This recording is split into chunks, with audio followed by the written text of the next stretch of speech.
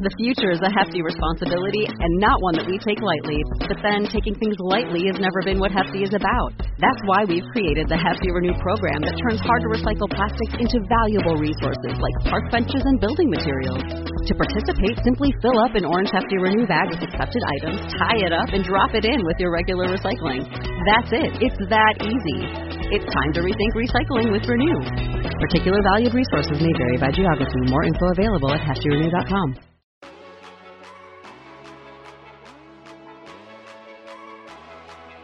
The Homance Chronicles. The female equivalent of a bromance. So many poor choices. But so many good times. But so many poor choices. All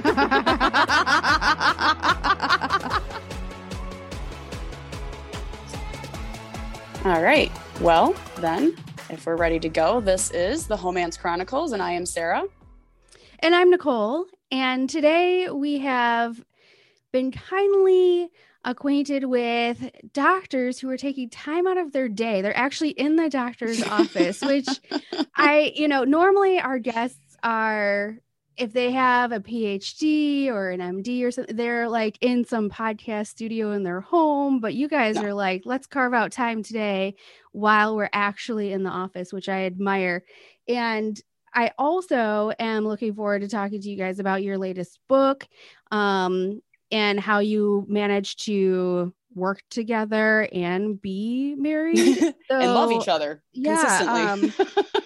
That's a feat in its own. So welcome, best-selling authors and doctors, Barbara and Michael Grossman. Hello. Yay, hello. Thank you for joining. Great to be here. So go ahead, Sarah.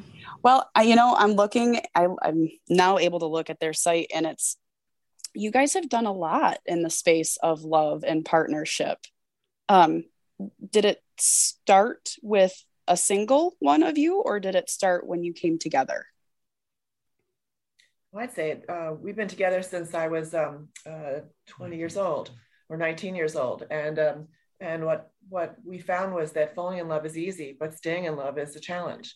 Yes. How old was, do you want me to call you Dr. Grossman? Because that's hard when you're both the same last name. Dr. Michael and Dr. Barbara. Otherwise, we both overtalk each other. Okay. Perfect. So, Dr. Michael, how old were you? I was 20 when we met and 21 when we got married. Oh, my God. Okay. Anyway, continue on. So, what it takes to get together was really, rather pleasant and effortless, but what's involved in staying together through finding yourself professionally and having children and managing a family and managing finances and in-laws and parents and all the rest, it's hard. And we don't stay the same. We evolve over time. And so what we learned in that process of getting back in heart connection with each other has been very useful for a lot of people who go through the same thing. We've been teaching people for 25 years. So what I often will say is that Barbara and I have had 3 different marriages to each other. The first marriage for 10 years, between the ages of 20 and 30, we did whatever I thought was right. And that was a really nice marriage. I liked that marriage. And then Barbara found her voice. and Barbara went back to graduate school in psychology, and they teach you to think and express yourself and have your own point of view. And that was really 5 years of really big problems. We almost got divorced then. And I was just very stubborn. And I said, no, we're not going to get divorced no matter what. We're going to work it out. And it was just stubbornness. And counseling didn't help that much. The counselors were like, they work on an individual and say, oh, your partner's a jerk, get rid of him. That's what counselors do a lot. It's really problematic. It takes a very exceptional counselor to really see both points of view and to try to encourage each one to change. Anyway, we got help from mentors, from people who were, interested in spiritual growth and growing you and developing yourself. And we had mentors who we worked with, and we learned skills to share with each other and to listen to each other. And that was a big process to learn those skills. And then we created a situation where two independent people with their own ideas can come together and have a very fulfilling relationship. You know, Yeah, Sarah and I have very different ways of communicating. very different. We are very, very different people. However, we're able to continuously keep this podcast going and remain friends. So I am hopeful that it can happen. In a marriage. In a marriage, eventually one day. But what's the biggest difference then between like a romantic relationship in doing this and other relationships? Business and platonic, you mean? Well, usually in a romantic relationship, you're either, one of you is either physically a man and the other is physically a woman, or you have those gender distinctions, you know, in personality anyway, because you notice a balance and a dynamics in a relationship.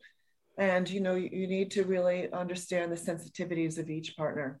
And as a female, I'd say that it was, you know, I came of age in the 80s, and I don't know that I understood how a man is different from me.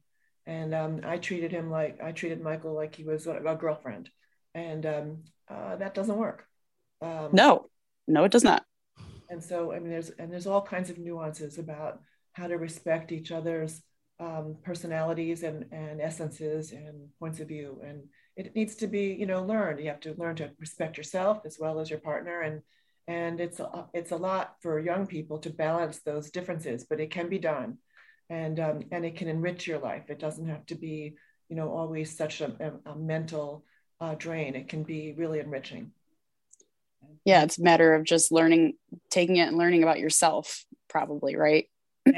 And your partner. So the complexity of a romantic partnership is that it's like fiery. It's very intense. Friendships and brothers, sisters, and even parents, that can be like the ocean. It's just like you just love them. You don't see them for 6 months and then you see them again. Well, you're right back into feeling that connection. Don't try that in a romantic relationship. It doesn't. Right. You'll end up like roommates. Yeah. Yeah. And you're not going to be in love. You're going to be in love with someone else who gives you that fiery. You need that intensity ongoing. And to deal with that intensity, you have to have different skills than you do in a friendship relationship.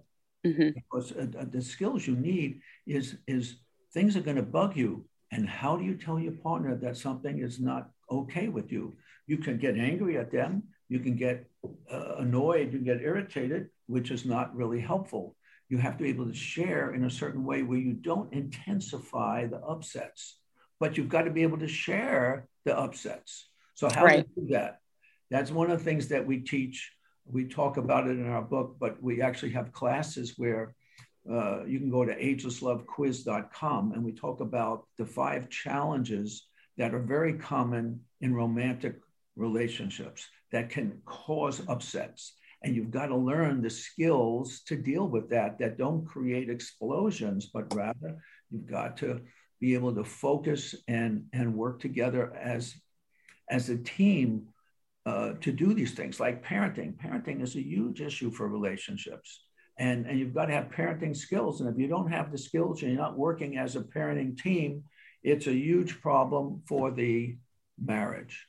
And then we have all other kinds of things. We talk about problems you have with arguing with each other. That is not a good thing to be arguing. You've got to have skills so you don't argue.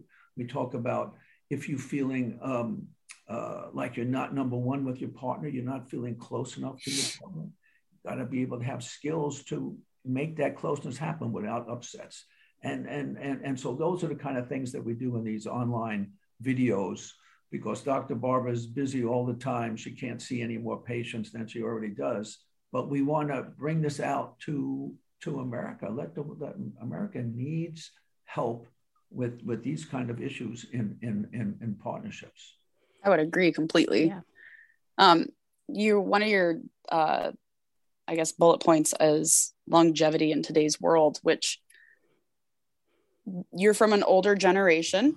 and the generation has different values than the new generation. And one of those values is like seeing something all the way through. Whereas I feel at this day and age, people aren't necessarily giving themselves that same rule of just see this through. Don't give up, see it through.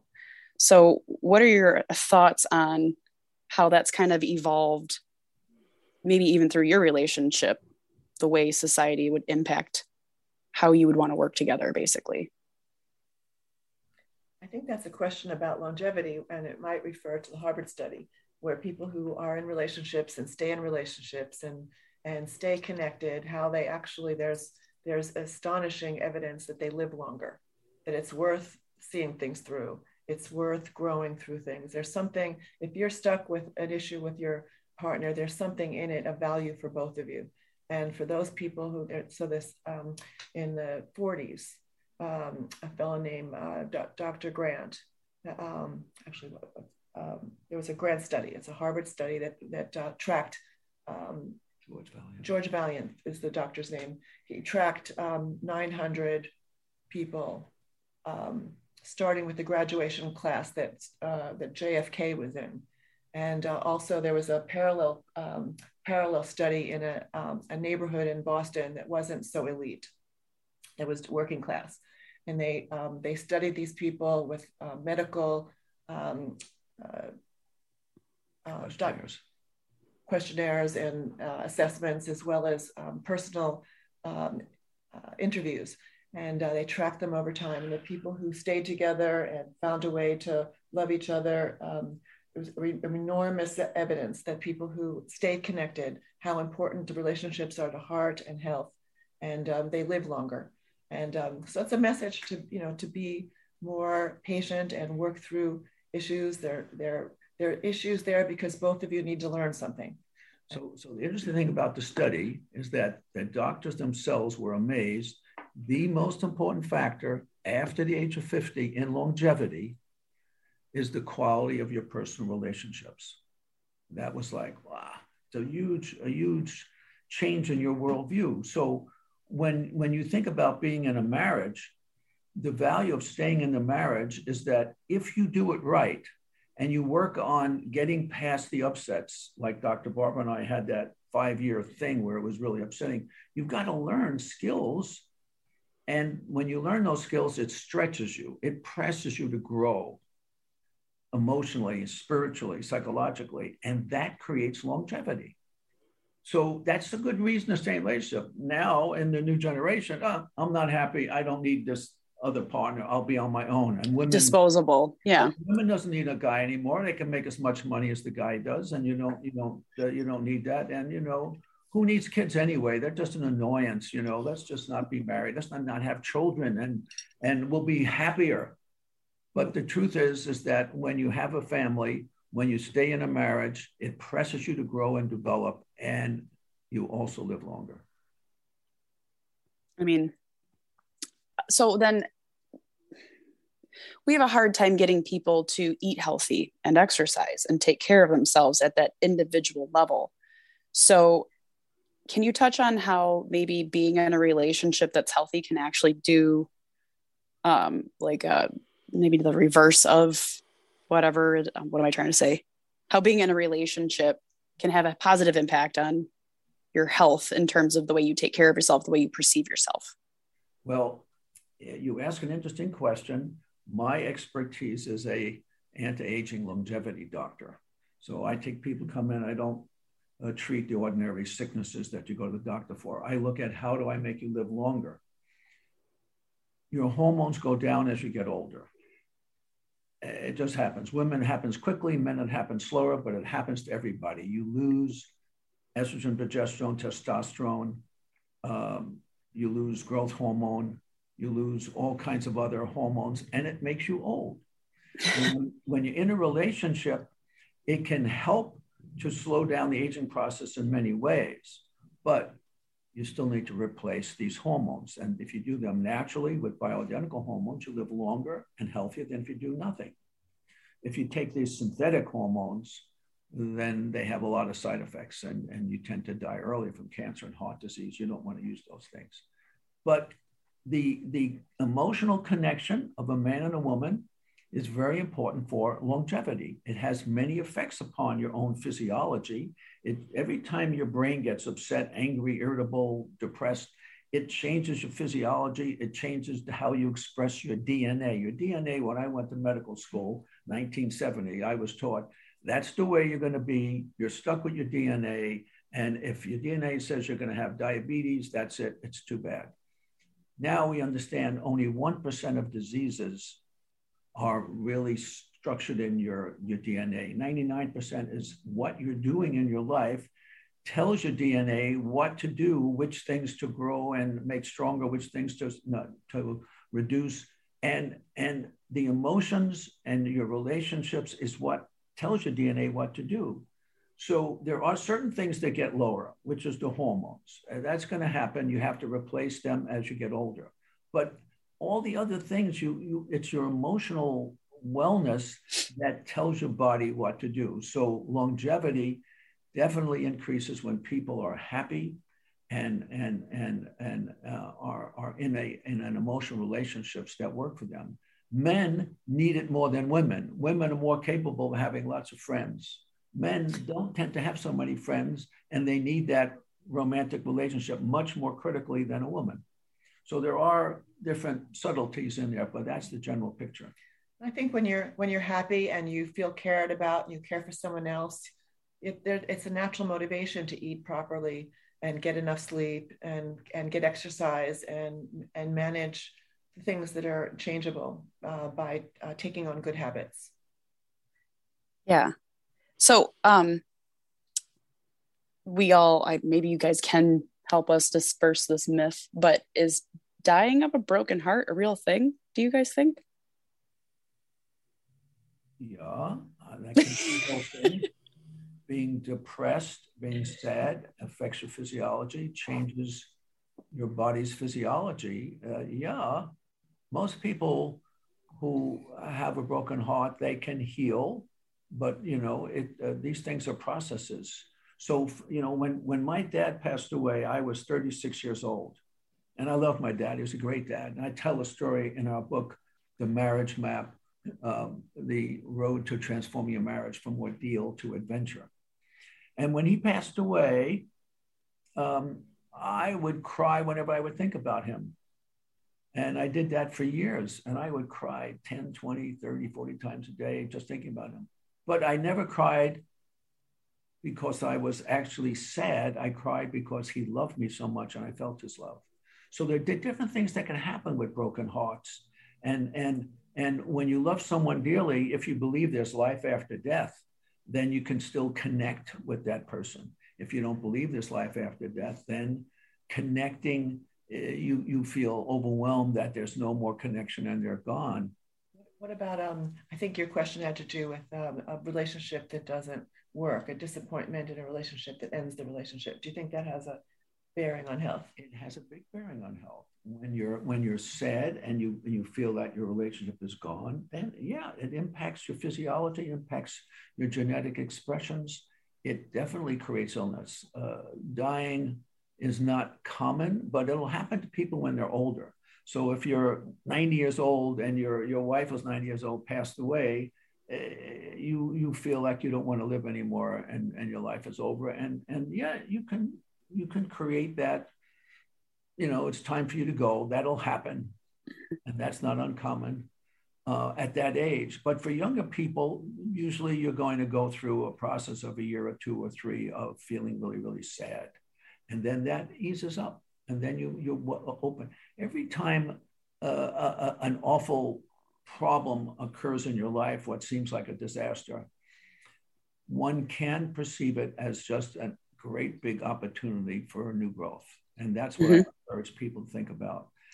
But it can hurt, but it's an opportunity for new growth. When my dad passed away, I was emotionally not prepared for it. I thought I was, but I had no clue. And it really changed the way I saw the world. It was a huge opportunity for growing. You feel that pain, that sadness, but it connected me to my heart. My wife will tell you that I became a much more loving person instead of being intellectual and knowing everything. I knew everything before my dad passed away.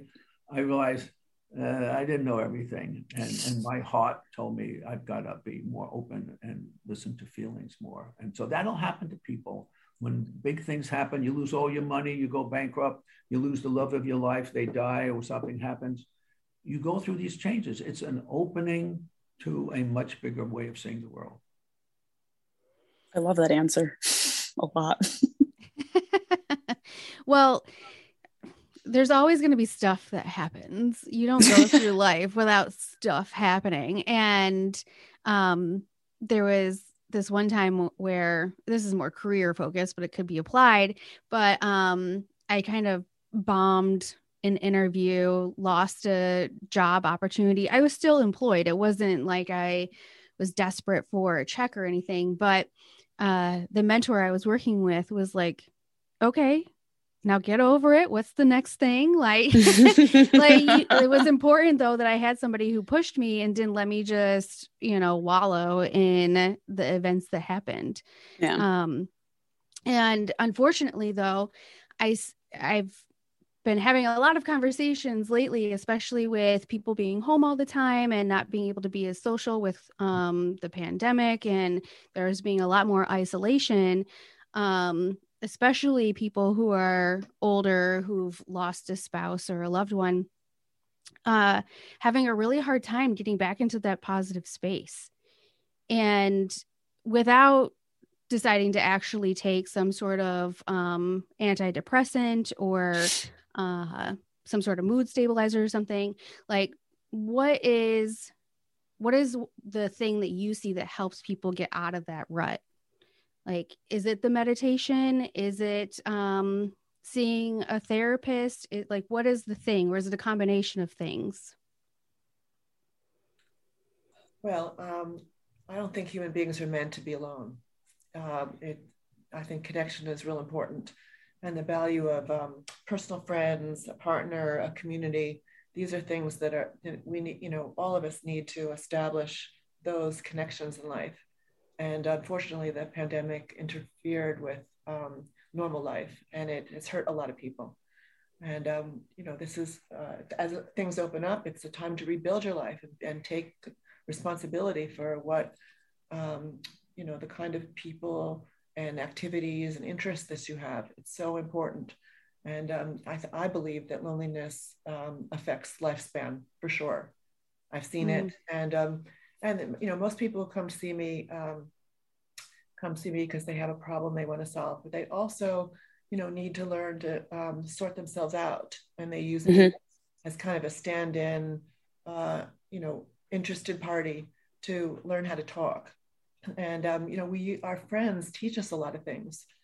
In many instances, you don't need a therapist. You need good friends. Right. You need to be able to vent to somebody smart. and you need, we learn so much from each other. And I can't help but think as children, we learn a lot when we play softball with our friends. We learn how to behave properly. If we strike out, we don't throw the bat and curse. We learn how to, accept we struck out, and we learn how to connect with people and behave appropriately and make friends and actually love people.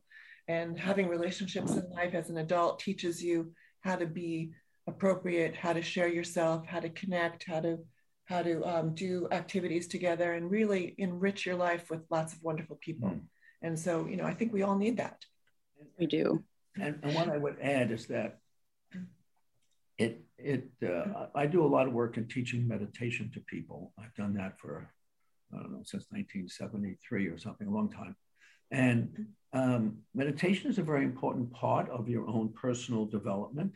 It helps you to deal with stress, and it helps you to dissolve the stress. It helps you to feel a connection to an area of life that's bigger than the upsets around you, where you can connect to your own spiritual nature that's inside yourself.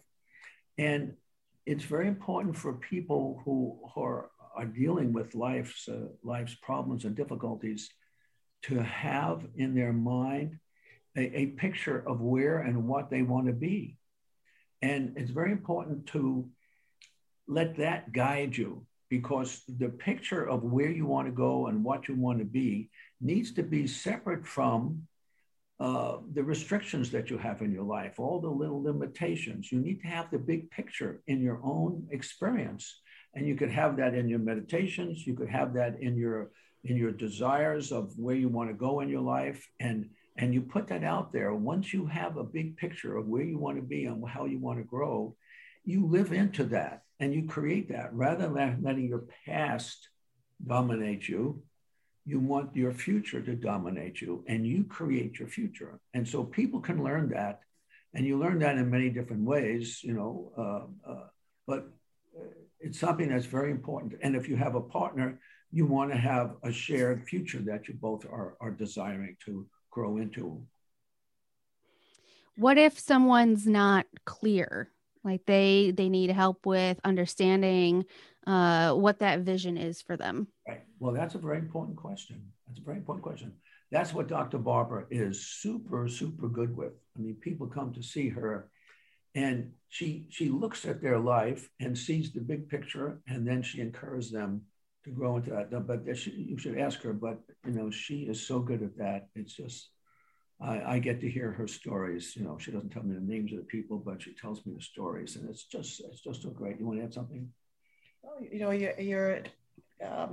you're where you stand in life has a lot to do with your age in some respects, and as you evolve, you want to pay attention to what inspires you, what interests you, how you want to learn more about those things, and you want to keep moving forward, and when you stop doing that, your life gets kind of lower energy, and that's not fun. And you want to associate with people who have common interests so that you can have conversations about it. You can, in ways, you can sort yourself out by hearing yourself talk about what interests you. And you don't want to, get lethargic and just rely on your old accomplishments. So about 10 years ago, I had to retire from my softball team. They said I was too old. I started the team. They kicked you out.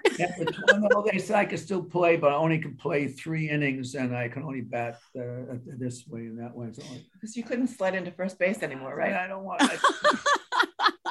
I was 61, and I decided to retire. And so then I started dancing with Barbara. It was a desire of mine from a long time. It was her desire. I started dancing with her, and I like competition. So then I said, well, why don't we, start competing and all that. So we ballroom dance, we do standard waltz, tango, foxtrot, quick step, and we compete. And we do it 5 days a week. We're dancing and practicing and so on. And it's very intense. We have a tough coach. And we go to all these different competitions and we have a great time, but that it changed my perspective on what I do. I would never thought I would have done that, but I love it. It's a challenge for me. It works for Barbara. And that's one of the things that we love doing. Dr. Barbara, how long had you been asking him to do this with you? Well, it's not that I don't know that I was asking. It was something that just sort of emerged. My grandmother was, she was a businesswoman. She had a nurses directory in Philadelphia, but on the side, she was a Latin competitor. So I grew up watching her dance Latin dancing, and she would compete all over the country. And she was a cool woman. And it was just something, and I love music. I mean, music just it enlivens me. We would do social dancing. We did lots of social dancing, but competing is totally different. So competing is well, yeah, that's a whole new. My idea that hey, if you like dancing and taking all these lessons, let's compete, because that's who I am. I love to compete. I was gonna say you're the competitive one, obviously. Yeah. You took casual dancing to a whole new level. It works for both of us. And so then your vision may change in different ways, but it works to have our connection. We spend time doing it. So everyone has to find what gets them excited, what they enjoy, what gives them pleasure. And you may need to go to different the classes and courses and try things on and see what makes you happy. And it could be so many things, whether it's dancing or hiking or swimming or tennis or whatever. I mean, painting, but whatever you love doing, if you find out what you love, what gives you happiness, it makes you more attractive as a person to your partner. And then if you can do things like we do, that is a partnership thing, that is great. That really cements the partnership because you're being connected emotionally. Also, if you follow your interests, you become more interesting, and you meet people, you meet people who have common interests. So we have friends from all over the world. The best dancers in this country are from Eastern Europe, and so we have all kinds of people we know with different life stories that have fabulous personalities and a tremendous, character of discipline and structure. And our lives have opened up into new places because of just following dance. I love this. I love this for you guys. I love that you just kind of migrated from, being a couple to building with each other. And now you're just literally enjoying your life with each other. And there's nothing else going on. It's so fun. I'm kind of jealous. Small amount. We were with our grandchildren this weekend, and we did a competition with them who could do the longest plank. And my God. So we got up to 7 minutes and 34 seconds. Tell me who. Wow. Either one of you, like in the strong competitor range? So I quit at 7 minutes and 34 seconds, but Michael and our youngest grandson, they both tied. Well, I turned to him and said, I think we should call it a tie because I don't want to kick your ass anymore, grandson. I'm going to let you win this one. We're going to tie this one. I love that. But that's a long time. Yeah, it's a very long time.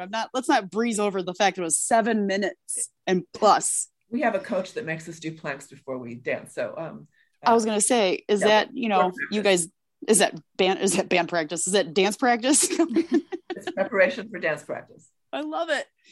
Okay. What's going through your mind though in 7 minutes? Like for me, I would do planking and push-ups and stuff in yoga classes. I would do vinyasa yoga. And although it's an exercise that's meant to like clear your mind and make you focus on the actual activity versus all of the rushing thoughts, it doesn't always work.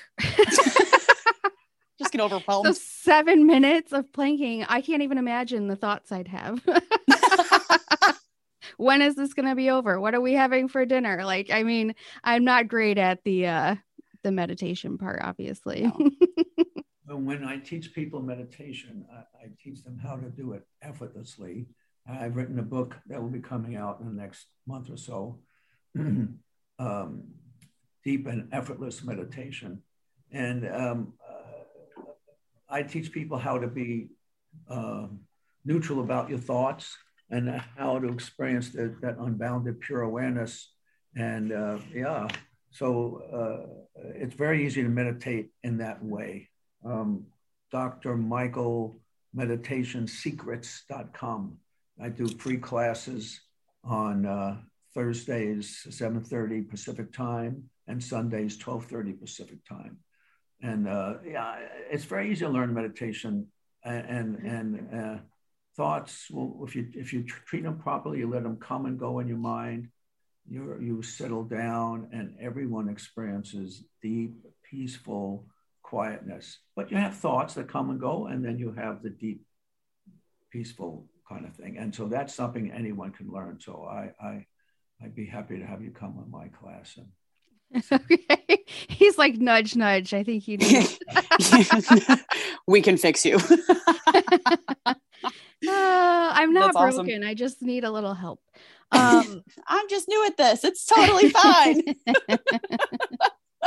Well, and one other aspect that I wanted to bring up with you guys that we mentioned very, very briefly was, reasons that couples might not work out. And I think it's pretty well known fact that a lot of divorces are centered around like finances and I'll say partners, different relationships with money. You have on your fallinginloveforever.com website different quizzes, one of them being love and money. And as a single woman, I also find that other single women have distorted views on like what does investing mean, like how do you manage your money, or how they spend their money. Like it's just one area that we really haven't in the 4 years we've done this podcast talked about much. So I'd love to get your thoughts on how money and love intersect peacefully. If they do it all. And what people can do not only as partners, but individually to have a better relationship with money. So it depends actually on your age and what developmental stage you're at. If you're a dependent partner, and you're married to the person you're married to is making all the money, and you feel your self-esteem isn't developed, you're likely to be led by the wage earner, person who has the income. When you get to a place in life where you're both independent, making money, you both feel empowered and entitled, and that leads to a lot of conflict and power struggle around how to do things. And so, and it's all, all this is good. It's unpleasant and uncomfortable to go through, but you each need to learn how to sort out, how you feel and why, and learn to negotiate and work things out. And it takes a certain kind of discipline and maturity, or actually the process creates maturity, but you have to learn how to negotiate an arrangement that feels respectful and appropriate for both of you and your family. And these are hard conversations. There's no getting around it. Money is very tough. So in our classes that we do online at the agelesslovequiz.com, one class on money and love, we teach the couple skills to talk to each other. That's the first skill, to listen to each other, to understand that they see the world very differently than you see it. So Barbara and I have a big difference that when I was a kid growing up, I was 13. My dad was a dry cleaner. Well, we would clean all the clothes at the cottages by the ocean. And I made a lot of money. And I did that through the age of 17, made a lot of money. Barbara never worked a day in her life at that age. Got her allowance, and that was it, and she didn't have that experience of earning money. So her experience, her parents paid for her college, and she just, that was good. Me, I paid for my own college. I earned money, and I put myself through medical school. So we have different backgrounds of money. So that means Michael has always felt that, he can spend a lot of money because he can make a loan, no big deal. I'll make money later. Because he knows he has confidence that he can make money, where I'm, very conservative about money. So our points of view have a source of inexperience, and we have to understand each other, right, and decide how we can be together comfortable with our decisions. So you can't make each other wrong. You have to listen to their experience. This is where I came from in the past. This is how I feel. And that's how you have to deal with everything in your relationship. But we specifically guide people in those 3 classes through the money things so that they can then come to an agreement that feels good to both of them, and they understand why the other one has a different point of view than they do. And that's how you deal with all the differences in marriage. But this one is focused on this issue with money. I feel as though you guys are making it sound very simple. That you're making it sound like, if you take the time to stop and breathe and think about your differing experiences, that you can understand reasonings. But there's going to be times when partners check the bank account and then all of a sudden somebody spent $500 on something and they're like, what's this all about? You do have to have agreements. You do need to negotiate what works. And you need to be, a person who keeps your word. That's all about growing up and being mature. Mm-hmm. And having accountability with a partner pushes us to be more mature. I don't think most people get together and they're mature, but having the process of committing to each other and creating a family, you're forced to deal with yourself, and it's a good thing. And that just gives me a chance to say that the opportunity to grow over a lifetime with a partner and being accountable and exposing yourself, sharing yourself, is just creates more mature people. And what my heart goes out to is the generation of children who don't have 2 parents who live together. And so I'm, my commitment is to see couples learn through their relationship how to work together as partners so that they can raise their children together and give their children a foundation of trust and a belief that relationships work and that life works. Because we have a generation out there that are are sad kids who don't feel that life supports them, and it's not a good thing for our culture. Not at all. I'm a product of divorce, so I understand. And it shaped my view of money from a standpoint of making sure that I always need to make sure I have my own. And that's not a bad philosophy, right? And you would that gives you a big stake in financial matters, and also gives you a sense of security. And you would share your values and your experience with your partner, and you'd work out something that works for both of you. And it's the challenges when you're dependent on a partner are different from the challenges when you each make money. So these are different kinds of conversations, but the principles are the same. You have to know what's important to you. You have to know your sensitivities, and you need to learn to share it without being defensive or frightened, and work together to make life work. Okay. I am following you. I totally understand what you mean when you're saying that it forces people to be mature and accountable. I hadn't thought of it that way, so I appreciate that perspective. Sarah, did you have any other questions for them? I just have a quick little softball, because in a couple of different places in your website, it's talking about understanding the peculiar needs of your partner. And so I was wondering if you guys would be willing to share what one of your peculiar needs is. Each of you or one of you. I can share all the peculiar needs. That's easy. So when we were doing this work, I would have requests from Barbara, and we teach couples how to make requests of each other in a nice way. So Barbara made some requests that when we walk into a room, I want you to stay close to me and hold my arm or my hand, and then I'll let you know when it's okay for you to kind of wander around when we go to a party.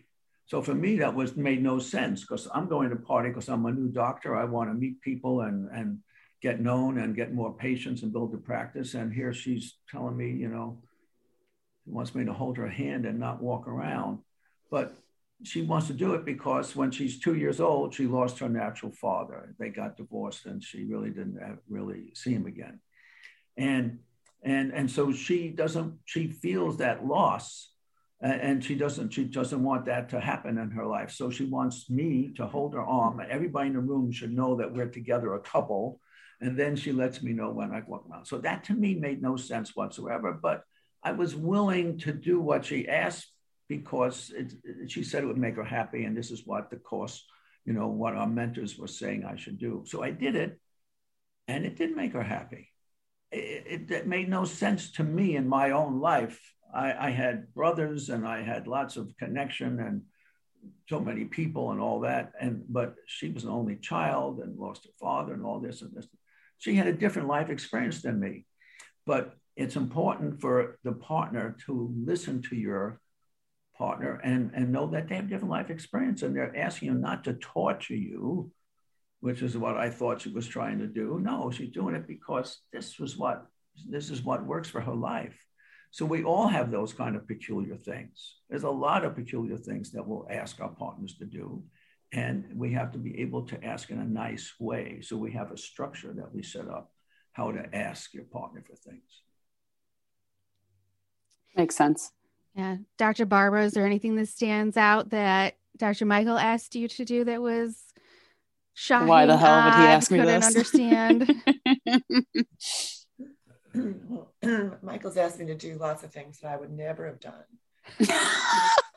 We went to 15,000 feet on what was the mountain? Mount Everest. We've been on meditation courses that last months and months, which is 10-minute plank sessions. Yeah, right. Totally outside. He's a machine. Let's just be real. The man's a machine. So, and those experiences were not something I would have chosen. But I, learned things about myself doing those. And again, relationships expand us. We have to do, things that are outside of our box, and we learn about ourselves that way. And I'm the kind of person to be happy sitting at home and reading. So those were really big stretches for me, and it's, I feel blessed by those things, even though I have a memory of complaining about some of those things. I have a friend who gets me to do things that I don't necessarily want to do. And it's not Sarah, it's a different friend. And so before I know it, I'm hiking in the snow for 3 miles and generally going like, how did I end up here is my thought process. Nope. And she calls me her delicate flower, but I do it anyway.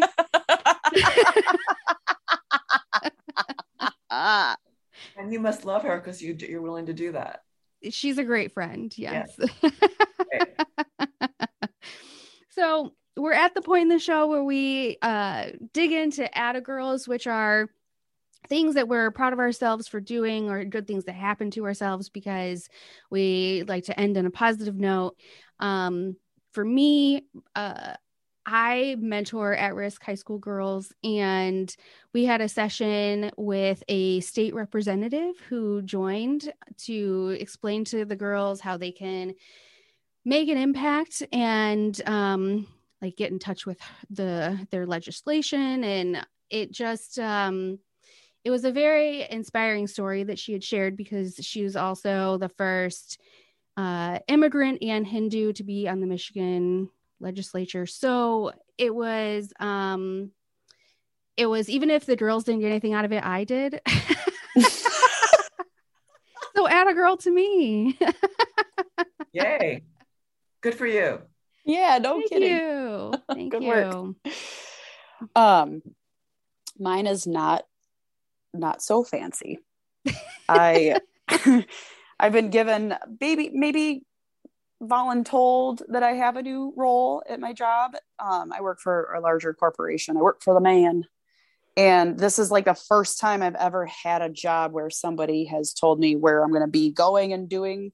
I don't know what I'm doing technically, but I'm not doing the like doomsday thing that I always do, which is like, this is going to be terrible. I'm not excited about this. Somebody else has control over this situation. And it makes me uncomfortable. I'm definitely looking at it from a positive lens and just trying to create that future I want, like you talked about earlier. So I've been sitting with that feeling and that thought of what I want versus what I'm fearful of. Right. And I'm hoping I'm doing this move. Like, I don't want to speak it that it's not going to happen. You know what I mean? So I'm here. That's where I'm at right now. I'm proud of myself. Nice. Thank you. Very nice. Appreciate that. It's very difficult for me. Everything will be fine though. I know. All right. So Dr. Barbara or Dr. Michael, or if you each have something that you'd like to share, what's a atta girl, atta boy? It can even be your new book if you'd like. Well, we can start with the book, Ageless Love. The Sexy Science of Falling in Love Forever is our new book coming out in the next month. Michael has his meditation book. We'll be competing next week in Los Angeles. What's the name? Emerald. At the Emerald Ball, which is a big deal in the West Coast here. And I'm starting a newsletter to let people know, inspiring thoughts and inspiration of different kinds, because I want to lift people up to really commit to making their relationships work. Thank you for doing that. Atta girl. Yeah. No. Well, I would second that. We're having so much fun uplifting people and sharing about marriage and relationships and spirituality. And I love doing that. It's just doing God's work on this earth. It's a privilege to do it. And I love doing it. And I have a lot of fun doing it, but it's like juggling 30 things. There's so many pieces of that. So we're having a lot of fun, and it's just really fulfilling to be able to do this. Thank you for inviting us on your show. Oh, of course. Thank Congratulations. you for being on. And if people want, they can go to agelesslovequiz.com, and that will get them to the quiz, and they can see where their challenges are, and then they can take some courses and classes. And perfect. That would be a great place to start, to begin to move your life to the place where you would like it to be. I love that. Thank you for giving us one source to start with and get some direction. You also mentioned Dr. Michael Meditation. Is it meditationsecrets.com as well, which right. I had to write down for my own personal needs. So doctor is the DR, and then it's Michael Meditation, and secrets is with an S. Perfect. Yeah. That's fun. Yeah, people love my classes. I mean, everyone says that I can't meditate. I have so much trouble. I tried. No one has that trouble. And it's free, isn't it? It's free. Yeah. See, and I've really enjoyed this last hour, so I can only imagine that it's going to be successful. I will see you there, sir. Good. Excellent. All right. Before we go, I have to ask: are you guys going to place at the show at the dance competition? It really depends. We usually do well, but in some of the competitions, we're amateurs. Okay. And so, and some of them, we have to compete against the 50-year-olds, which are just little young kids, 72, 71. So when we do that, we don't score as well as if we compete against 70-year-olds. We usually place. And I'm also, it's not I don't usually dance with my coach, but I'm also dancing pro-am with my coach this time. Yeah, she'll do very well. Oh, wow. Congratulations. How exciting. You guys are just truly an inspiration, I swear. It is exciting. Yeah. You're doing it. You're doing it the right way. Good luck. And I appreciate Dr. Barbara's confidence. She came in there and she was like, you know what, Dr. Michael, we do place. Because that's how you can tell she's the visionary one who's helping people, right? We placed second and fourth in North Carolina a month ago. So, I mean, we place. But, if it's not number one, Michael doesn't notice it. Why am I not surprised by this information? Well, thank you so much for the enlightening conversation and entertaining all of our questions. If you liked what you heard today, please rate, review, subscribe. You can find us on Instagram at homance_chronicles. I'll put all the websites in the show notes so that people can find your books and your courses. So have a great rest of your day. Thank you so much. You too. Thank you. Thank you so much.